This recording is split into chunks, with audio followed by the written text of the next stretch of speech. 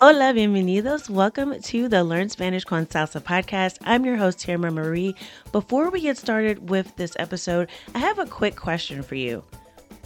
What are you doing to improve your Spanish this summer?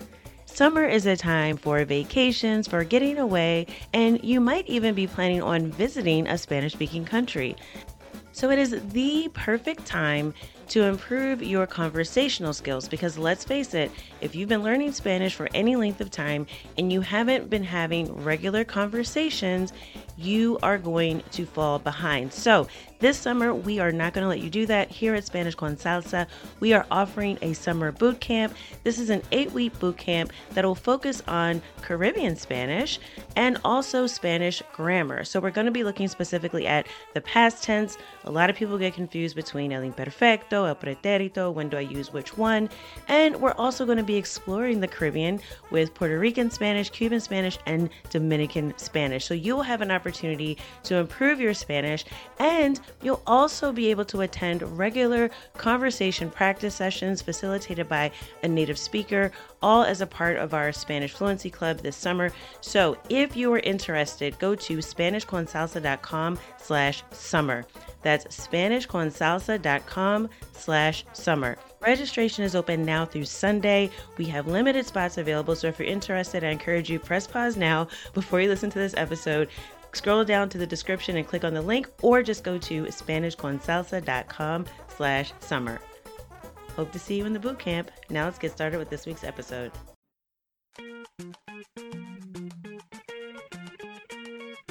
Bienvenidos!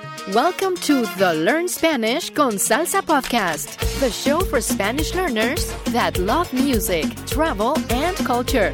Close your grammar textbooks, shut down the language apps, and open your ears to how Spanish is spoken in the real world. Let us show you how to go from beginner to bilingual. Here is your host, certified language coach, Tamara Marie. Hola y bienvenidos al episodio 126.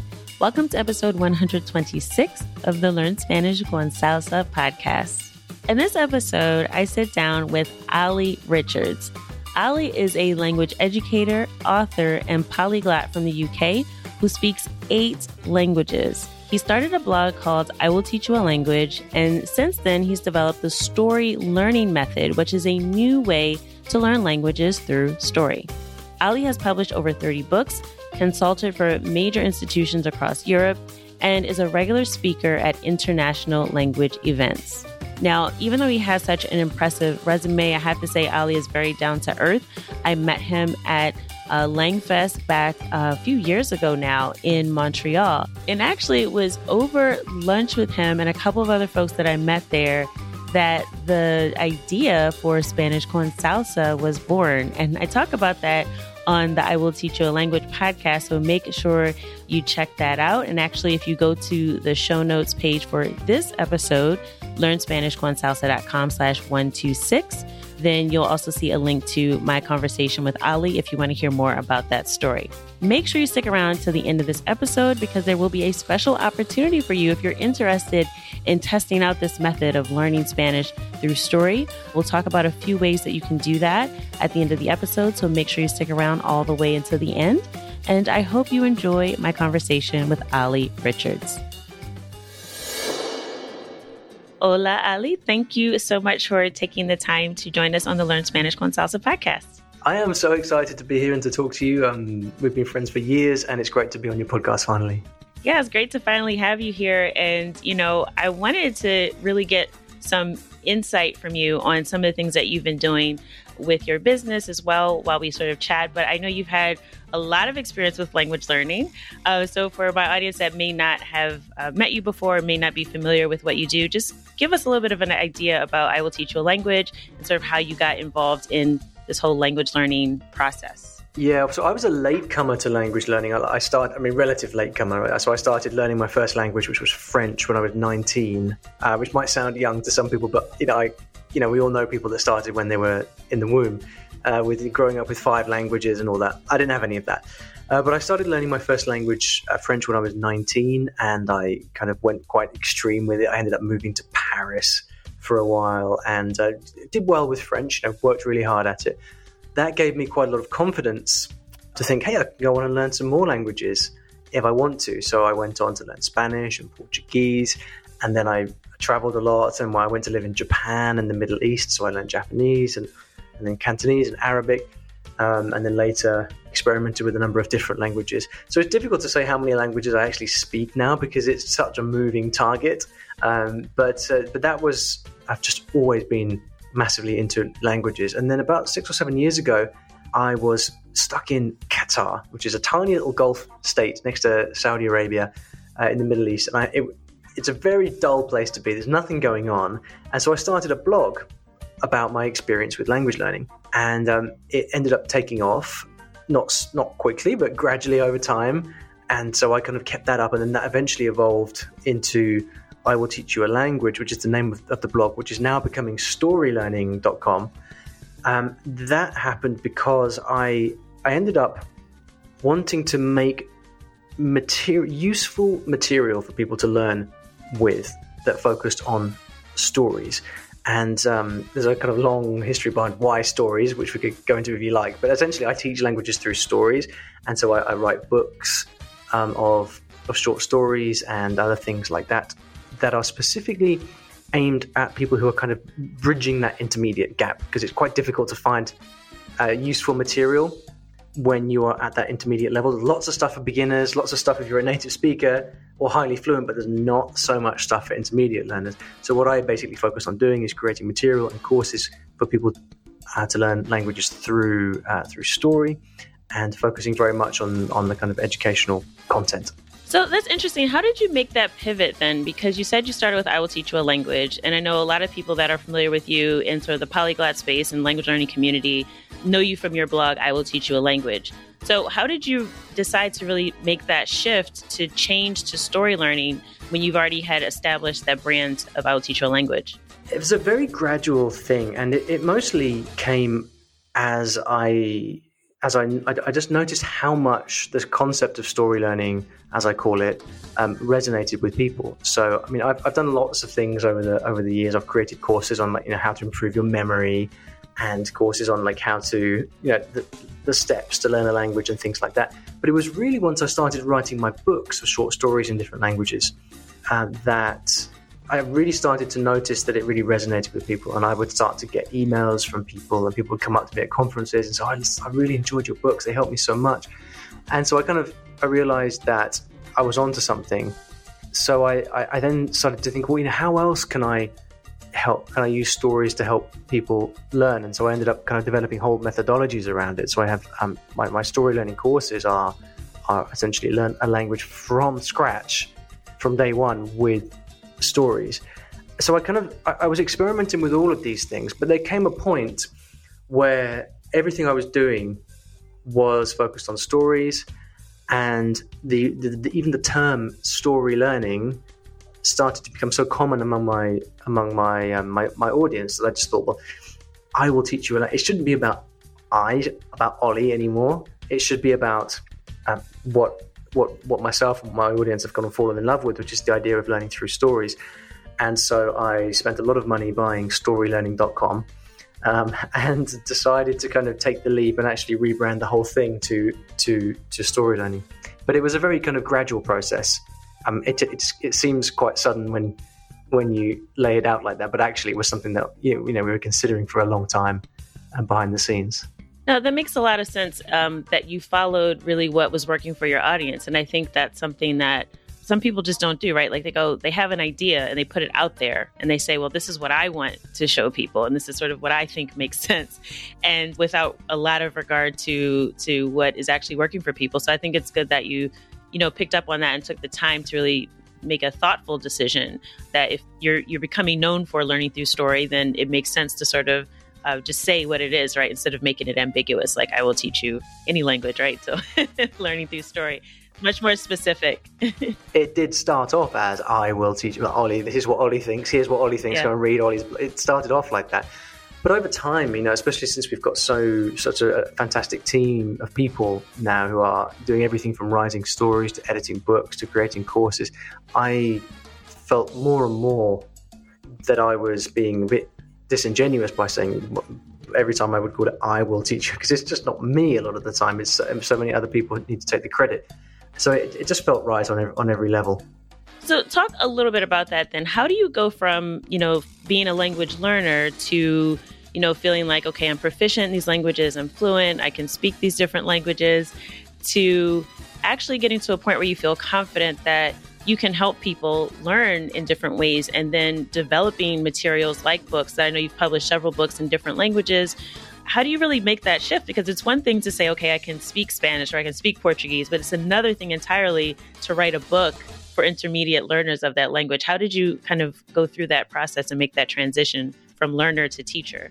Yeah, well, the thing is, I've always been a teacher. That's the thing. So I didn't mention this in my little potted bio earlier, but about 12 years or so ago now, I actually changed career and started teaching English. So I took a qualification as an English teacher, and I went to live in Japan to teach English. And so I lived in Japan for years teaching English, and then got quite serious about the teaching side of it. So I went on to do a diploma and then a master's degree in linguistics, and got very kind of highly qualified as a teacher. And so one of the things that I feel has been quite useful for me in developing my career with languages has been the fact that I've had this experience as a language learner, but also as a language teacher, which I think helps me do one thing in particular, which is like beyond learning languages, which is actually to be able to explain concepts. And I feel like I've developed the ability to explain concepts in a way which people can relate to and understand. And that was kind of honed over many years through through writing blog posts and things like that. So actually, when it came to creating courses and things like that, it was actually really the easiest thing in the world, because I already knew the theory. A lot of people who don't have teaching experience, they ask yourself, well, how do you teach a language? The only frame of reference they have is, hey, this is what I did. And I think this is where a lot of people struggle, because that's the only reference they have. It's like, here's what I did. And teaching people what you did is not necessarily the right way to do it. Just because it worked for you doesn't mean that it will work for them. But in my case, because I'd spent so many years teaching, and I was very familiar with lots of different teaching theories, the science of second language acquisition, that I was able to put together methodologies for learning through stories that I was confident with, because I know the literature, I know the research, and I know the practicum as well from having done it for so many years.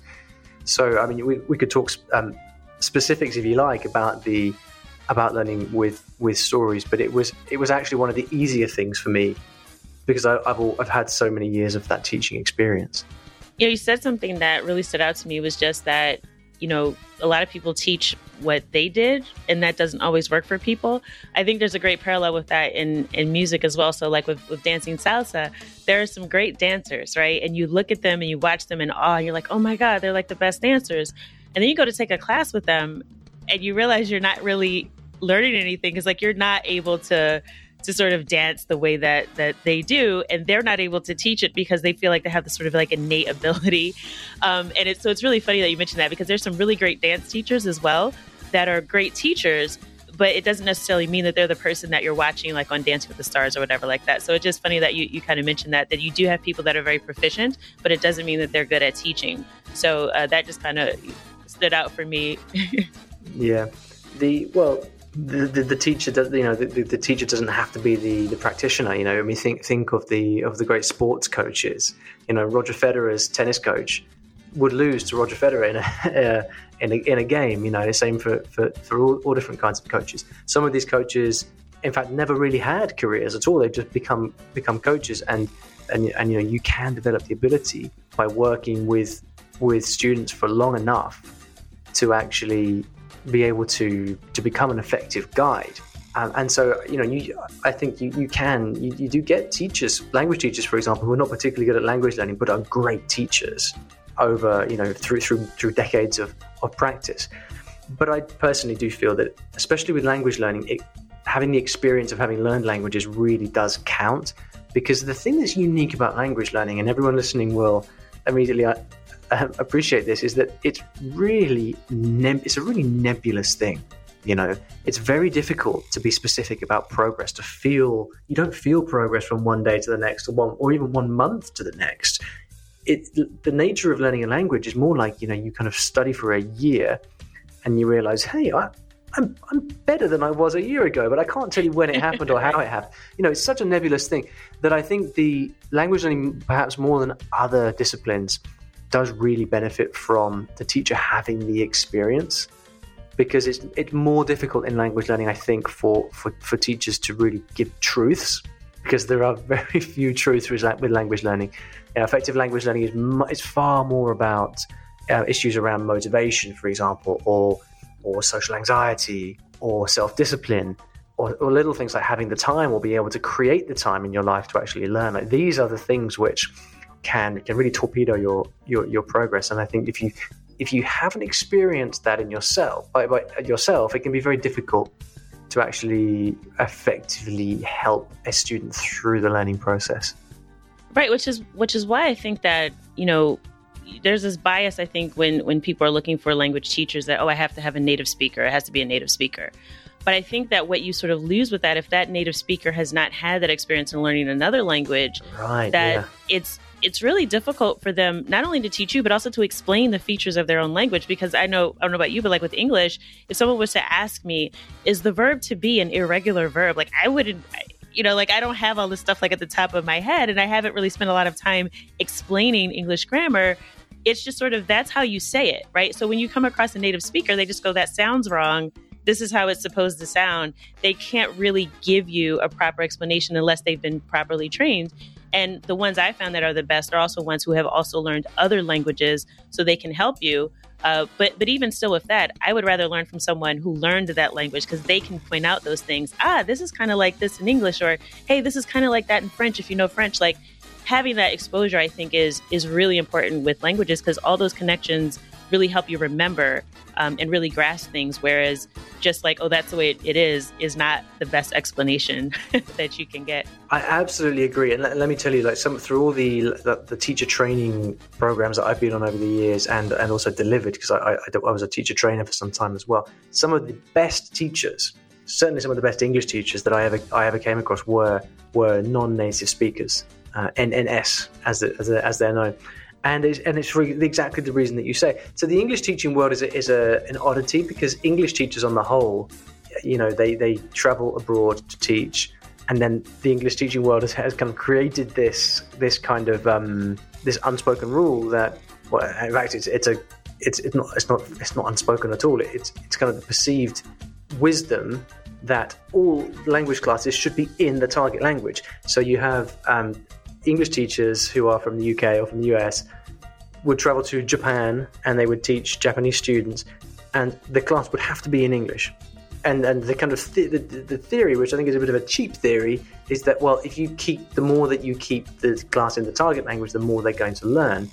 But actually, if you can give a very concise, accurate explanation of a particular grammar point in Japanese to those students, they're going to understand it immediately, and you're going to save yourself 5 minutes of faffing around in trying to convey this abstract concept in English. And the reason, call me cynical, but the reason that I think this kind of meme of always keep it in English has evolved is simply because those teachers don't speak the language of their students. And so they wouldn't be able to explain it in the student's language anyway, because they haven't learned the language. In the reverse situation, it's a bit different, because if you imagine you take lessons with a Spanish teacher, that Spanish teacher most likely speaks English, and that's how they communicate in their lessons. So non-English teachers, or teachers of other languages who are not from a native English background, they generally have at least some experience of learning English at the very minimum. So I think there is a kind of the English teaching world and the foreign language teaching world are quite different. But yeah, some of the most effective teachers I've met have been non-native speakers, because they've been through the process.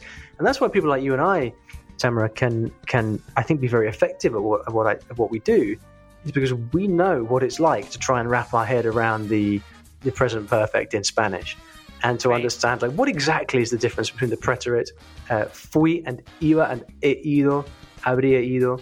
What is the difference exactly between? We've had a native Spanish speaker can't explain that. No.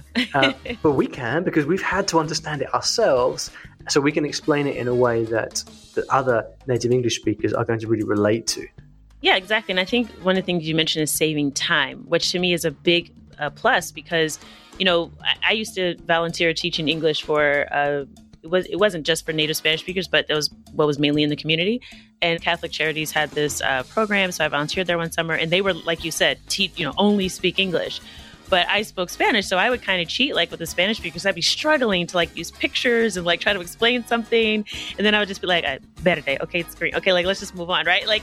And then I would just make more progress to the point that the people liked me because they were like, she understands me, and we can connect. And I think making a connection with your students is also really important, and just sort of them realizing that I knew, and not that I would always speak to them in Spanish. I would try to sort of respect the rules of the program, but when I needed to save that time, making that connection and just sort of giving that quick explanation was so much easier than trying to be orthodox about, this sort of strict immersion. So I like the practicality and time saving of that. So, okay, now let's delve into story, because you've talked a lot about story learning and how you sort of came up with this concept. Talk a little bit about why that works so well. Because for me, as you know, I learned a lot through music. Music and story have a lot of relationships. A lot of songs tell stories, right? Yeah. So I know the power that has for just kind of linking into your mind, to getting you to learn things, to memorize things without effort. So talk a little bit about how narrative and story really works for language learning and why you've seen that be successful for your students. Yeah, so there's two different elements to this. The first element is story itself and what's special about story. And the second element is how that's done in practice and how that actually manifests in the classroom, which is through extensive reading. So I'll start with story and then why it's effective, and then talk about extensive reading. So the basic idea with story is that it's a language that we already have in common. Okay, so if you imagine any story, you can imagine like a fairy tale or a crime story. Every culture has these stories, and we all intuitively understand things like the hero's journey, the story arc. These are things that exist and have existed for thousands and thousands of years. So when you are using story as your starting point, you already have something in common.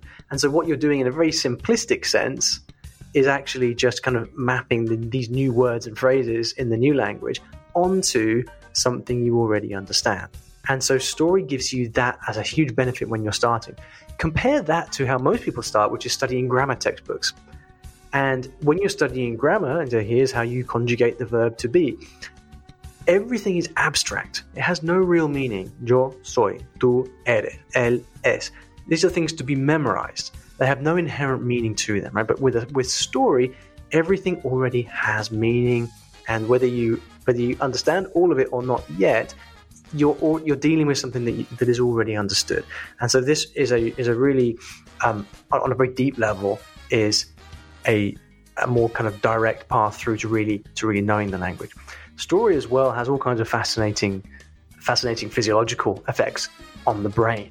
So for example, if you read a story about something sad, then the part of your brain that experiences sadness will fire up, and you'll be able to track this in brain imaging scans. And so what learning with story does is that it activates all these different parts of the brain. And the way that memory is formed is through connections from different parts of the brain.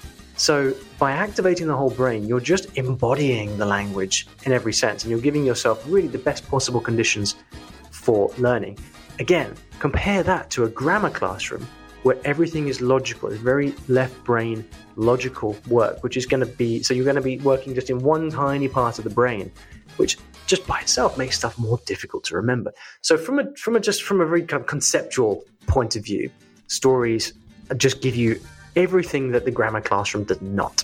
Now, in practice, if you ask, well, what does learning through stories mean? What do you actually do? Well, the main concept here is that you spend time with the language. So when you're reading stories, you're spending time not studying grammar, not memorizing vocabulary, but just reading stories and listening to stories. And this is known as extensive reading, spending lots of time with the language. Again, if you compare this to the traditional classroom, you're not spending any time with the language. You're just looking at rules and abstractions. But with story learning, you are spending your time reading. reading all day long. And you just do more and more and more. And the more you build up your ability to read, the more you end up reading. And it's like this kind of virtuous circle where over time you develop the ability to actually read anything you want around your interests. And then you're learning like a native speaker does by reading books, by going to school, by just living your life in the language. And that is how you get to a really native level in the language. That's how you can kind of master grammar without having to learn the rules, because stuff just makes sense to you on an intuitive level because you've just seen it so many times in the stories that you've been reading. So what we're trying to do with story learning is, yes, we're using stories, but we're also encouraging this input-based approach to learning, where you're spending your time not studying in the traditional way, not deliberately practicing or forcing output, which means speaking very, very soon if you don't want to, but rather just spending your time listening and reading lots and lots of input, and then you give your brain the opportunity to learn as you go. I like how you mentioned just sort of that immersive aspect of it, because it's also one of the things that I believe is a parallel with music. One of the reasons why I stuck with Spanish as long as I did was because it was a part of my life, and I was dancing, I was singing along with music. So it became a really immersive experience that I didn't have to force myself to try. It was literally, like songs, like you get these earworms and they pop in your head and you'll be singing the song even when you don't intend to be. So I would often find myself doing that. But I thought about, as you were explaining, learning through story, how we get caught up in like our favorite stories, even like a movie, right? We think movies are about special effects. They're really about, like you said, the hero's journey. They're about the story. We get immersed in the character. And I just thought about, wow, if you had that level of involvement, that level of immersion with another language, right? It then, you're right, it does become so much easier because you're not thinking about like, how is the grammar structured? You're thinking, wait, I want to know what happens. Like, is he going to get the girl? Is he going to get to the end? Is he going to get what he wants? Like, you want to know what's going on with the character, and all that other stuff falls away where you're, preoccupied, I think, maybe too much on, oh, did I say something right? Or is this the right way to say something? And the part you mentioned about extensive learning too, I often find that now with Spanish, I am at a point where I can just tell someone something sounds wrong. Like the thing I mentioned earlier that native speakers do. That's frustrating to learners. But I think it's also helpful because it does speak to the level of exposure you've had. When you see something said, quote unquote, the right way so many times, it is going to come at you as an anomaly when you hear it another way. You're going to go, that's not quite right. Right? Like I can say, ¿Cuál es tu nombre? I know that's right. Why is it not ¿Qué es tu nombre? Who cares? It's not right. You know what I mean? Because I've just heard it so many times. So I think that there is something to be said for just that immersive approach, and then learning, like you said, like a native speaker learns, because that's really how we learn our native language, right? We don't sit down with a list of rules. We listen to people, we say things, we mimic them, and then eventually we get corrected on our anomalies, but we don't sit there and deliberately sort of figure all that out when we're babies, right?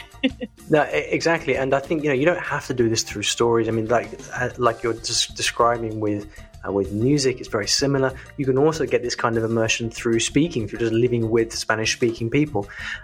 I mean, the thing that's particularly helpful about stories is that it's something that you could always be doing, right? So you can always be, you don't have to, you can be by yourself at home and you can be reading.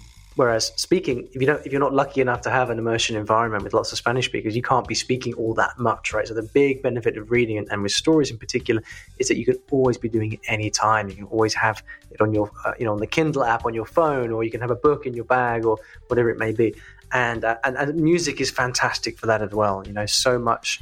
I learned Brazilian Portuguese through music. I actually sat in my room when I was a student, and I taught myself to play the guitar by looking up bossa nova chord charts on the internet, and then just kind of practicing the chords and learning to sing these songs. And I would memorize word for word these songs in Portuguese, and I wouldn't know what they meant. And I would then go and impress my Brazilian friends by singing like Antonio Carlos Jobim songs word for word, but I wouldn't know what they meant. But of course, eventually, after learning this 10th, 20th, 30th song, I did start to understand what they meant. And then, like you say, things like ¿Cuál es tu nombre? Becomes just totally second nature, and it couldn't be any other way. Even though it just kind of, to your English brain, just doesn't make any sense of which is your name. What are you talking about? Which out of this list of names is yours? Yeah. Right? It's just the way it is. Right. Very cool. Yeah. And I love that you had that experience with Portuguese. I actually did try to do some quarantine immersion with samba in Portuguese. Nice. When I was at home. So I was taking samba classes, I was speaking Portuguese. And I think, anytime you find a way to immerse yourself in a language is you're winning, right? Because you're not putting forth all this effort. I think we think language learning has to be hard, right? Or we think that you have to have some sort of natural, sort of innate ability. And that's something I do want to ask you about, because you mentioned at the beginning, that, you can't really keep track of the language you speak now. And I know a lot of my listeners are probably thinking, you've seen these videos of polyglots and people speaking, I speak 47 languages or whatever like that. And they might be really intimidated, and they might be like, I'm just trying to learn Spanish. And they may feel like listening to someone like you just have this natural gift, right, for language. So what would you say to someone who thinks that, there are people who are just gifted at languages, people who are good at language, and then people who are not? What would you say to them? Yeah, it is a kind of a problem with the polyglot community in particular. I think it's a mixed blessing, right? Because on the one hand, so many people actually start learning because they see people who've learned lots of languages and they think, yeah, that means I can do it too. But then at the same time, you get people who are kind of discouraged and then think, well, what's wrong with me? I mean, this person speaks 20 languages and I can't even learn one. So it's a mix. It's a mixed blessing, but I think it is what it is, and it does reflect the reality that throughout much of the world, multilingualism is the norm. There are places in India where it's totally normal to speak 3 or 4, 5 languages. In Europe as well, it's very common for someone who lives in Luxembourg to speak French, German, Italian, and then the local language.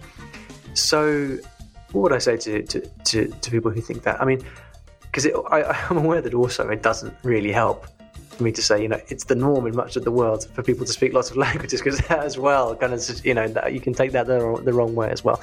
I mean, I think this goes for so many things in life, that comparison is such a difficult thing, and this is why I personally really dislike social media.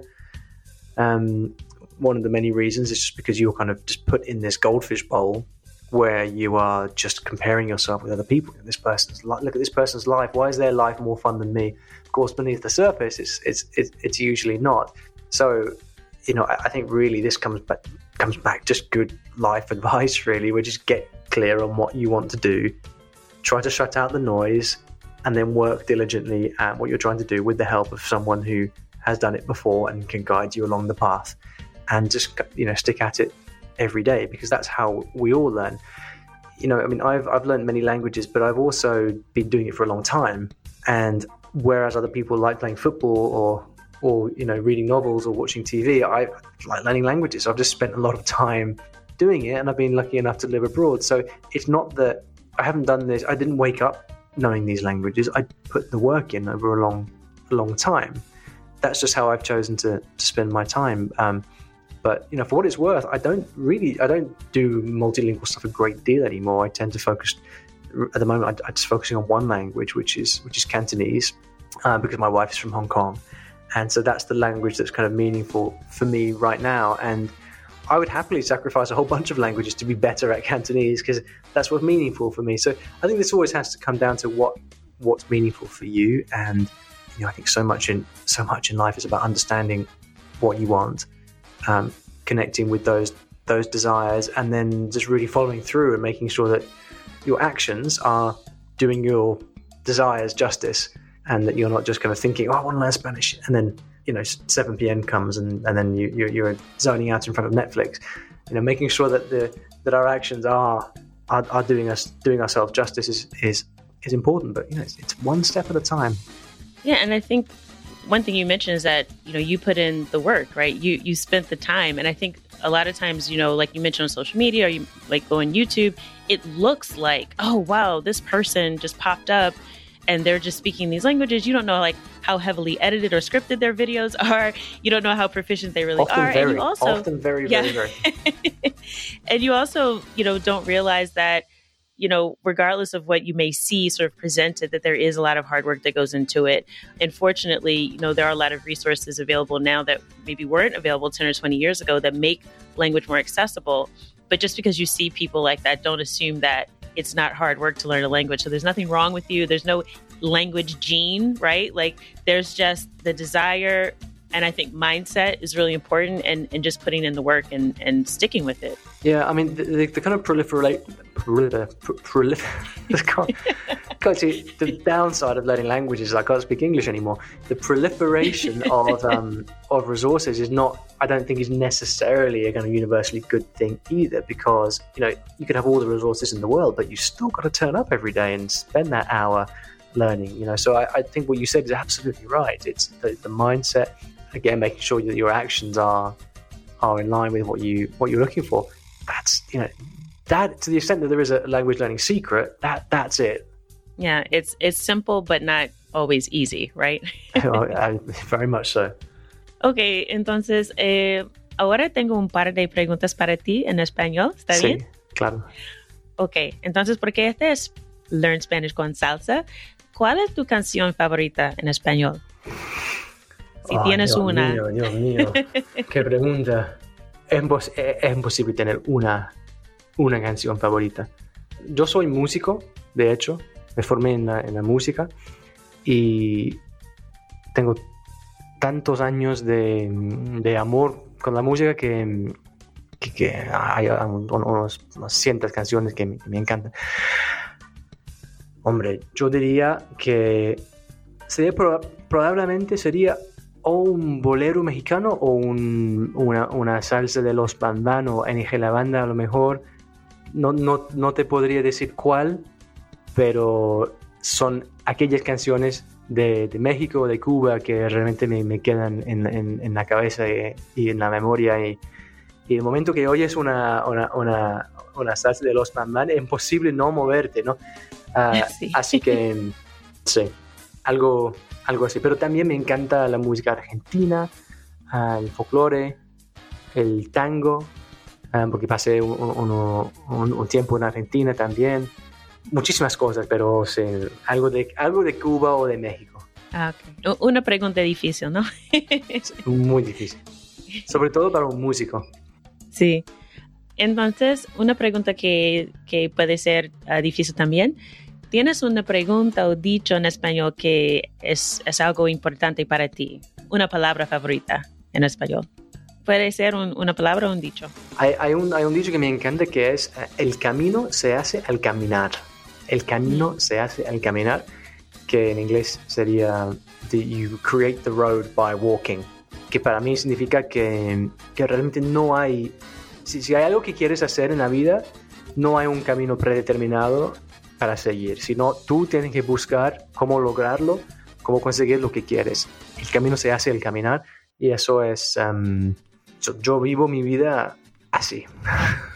Sí, y tienes que empezar primero, ¿no? No es como, sí, claro, no hay perfección, no hay perfección. Como el dicho chinés, ¿no? The journey of a thousand miles begins with a single step, o algo así. La última pregunta que tengo es, si no tuvieras que trabajar, y yo sé que tú tienes un negocio, ¿no? Pero no necesariamente tienes que trabajar como todos nosotros, pero si no tuvieras que trabajar, ¿qué harías con el tiempo adicional en tu vida? Si me hubiese preguntado eso hace 20 años, te diría que pasaría todo mi tiempo estudiando los idiomas. Ahora no. Creo que sí, bueno, si no hubiese el virus, el COVID, estaría viajando, porque me encanta viajar, pero también tengo familia, casa y todo, entonces viajar también es muy práctico. No sé, ¿sabes que de todas tus preguntas, esa es la más difícil? Porque es algo que me pregunto muchas veces cuando tengo tiempo libre, ¿qué me gusta hacer? La verdad que ahora lo que más me gusta es hacer cosas lindas, ¿no? Caminar en la playa. Vivo aquí de coche, en coche de 10 minutos a la playa. Voy mucho a la playa para pasear. Me gusta estar en el jardín, salir con mis amigos a tomar algo. Cada vez más me gustan las cosas simples. Y, sí, la vida es simple. Una vida simple con gente que me guste, con buena comida, con buena música. El problema es que la gente no está siempre libre, ¿no? Así que si estás solo, sí, es un poco más difícil hacerlo. Pero no, una combinación de aquellas cosas. Y bailar salsa también, se me olvidó. Ah, sí. Por supuesto que sí. Pero tampoco se puede estar bailando salsa todo el tiempo, ¿no? Sí. Entonces, gracias, Olly. Thank you so much for taking the time to join me on the podcast. My pleasure. And if folks want to get in touch with you and find out more about StoryLearning, where can they find you on social media and all that good stuff? Yeah, well, if you like podcasts, which I imagine you do, then you could check out my podcast. It's called the I Will Teach You a Language podcast. We also have a StoryLearning Spanish podcast, which is a daily Spanish immersion podcast. Or you can find me on YouTube. I make videos about language learning on YouTube. Just search for Olly Richards there, or on my website as well, which is StoryLearning.com. And if you're interested in story learning in general, then you can go to StoryLearning.com/kit, which is StoryLearning.com/kit. And that's a kit I put together that kind of gives you an introduction to story learning. So what's it all about? What rules should you follow? How does the method work? And a bunch of cool free resources there to help you get started in different languages. Okay. Thank you so much, and que tengas un buen día. Muchísimas gracias por la invitación y gracias a ti también. I hope you enjoyed that conversation with Olly and that you don't feel intimidated anymore now when you see those YouTube videos where people are speaking 27 languages and you're feeling like, oh my gosh, I'm never going to get fluent in just one. I hope he shed some light on that. And also just the power of learning through story. Now, if you're interested in testing out this method for yourself, I did promise you at the beginning of the episode that I would give you some ways that you could do that. And number one, if you go to our show notes page at learnspanishconsalsa.com/126, or you just search for StoryLearning Spanish on whatever podcast app that you're listening to this show right now, you'll be able to find the StoryLearning podcast, which is a daily podcast, as Olly mentioned, where you can learn how to apply this concept or this technique to your Spanish. Now, I'll also have a special gift for all of the listeners of the podcast. You can get a 7-day free trial of Olly's course, Spanish Uncovered. Now, Spanish Uncovered is a course for beginners, and it helps you right from the start learning how to learn Spanish through story. So you really go through Olly's method, and actually my son has used this for Japanese, but it's not a course for children. It is for adults, and it does very much take you through how to approach learning Spanish through story in a very methodical way. So there's no guessing of trying to figure out what to do next. But it is a little bit uncomfortable at first. I will say you will be thrown right into a story, but there is a method to the madness. So don't give up right away. Make sure you stick with it, and it will all come together and start to make sense as you go through the course. But in any case, you can try it out free for 7 days if you follow this special link, which is SpanishConSalsa.com/Spanish Uncovered. So again, that is SpanishConSalsa.com/Spanish Uncovered if you want to get 7 days of free access to Olly's Spanish Uncovered course. As always, I hope that something that you heard today has helped you go at least one step closer from Spanish beginner to bilingual. Hasta la próxima.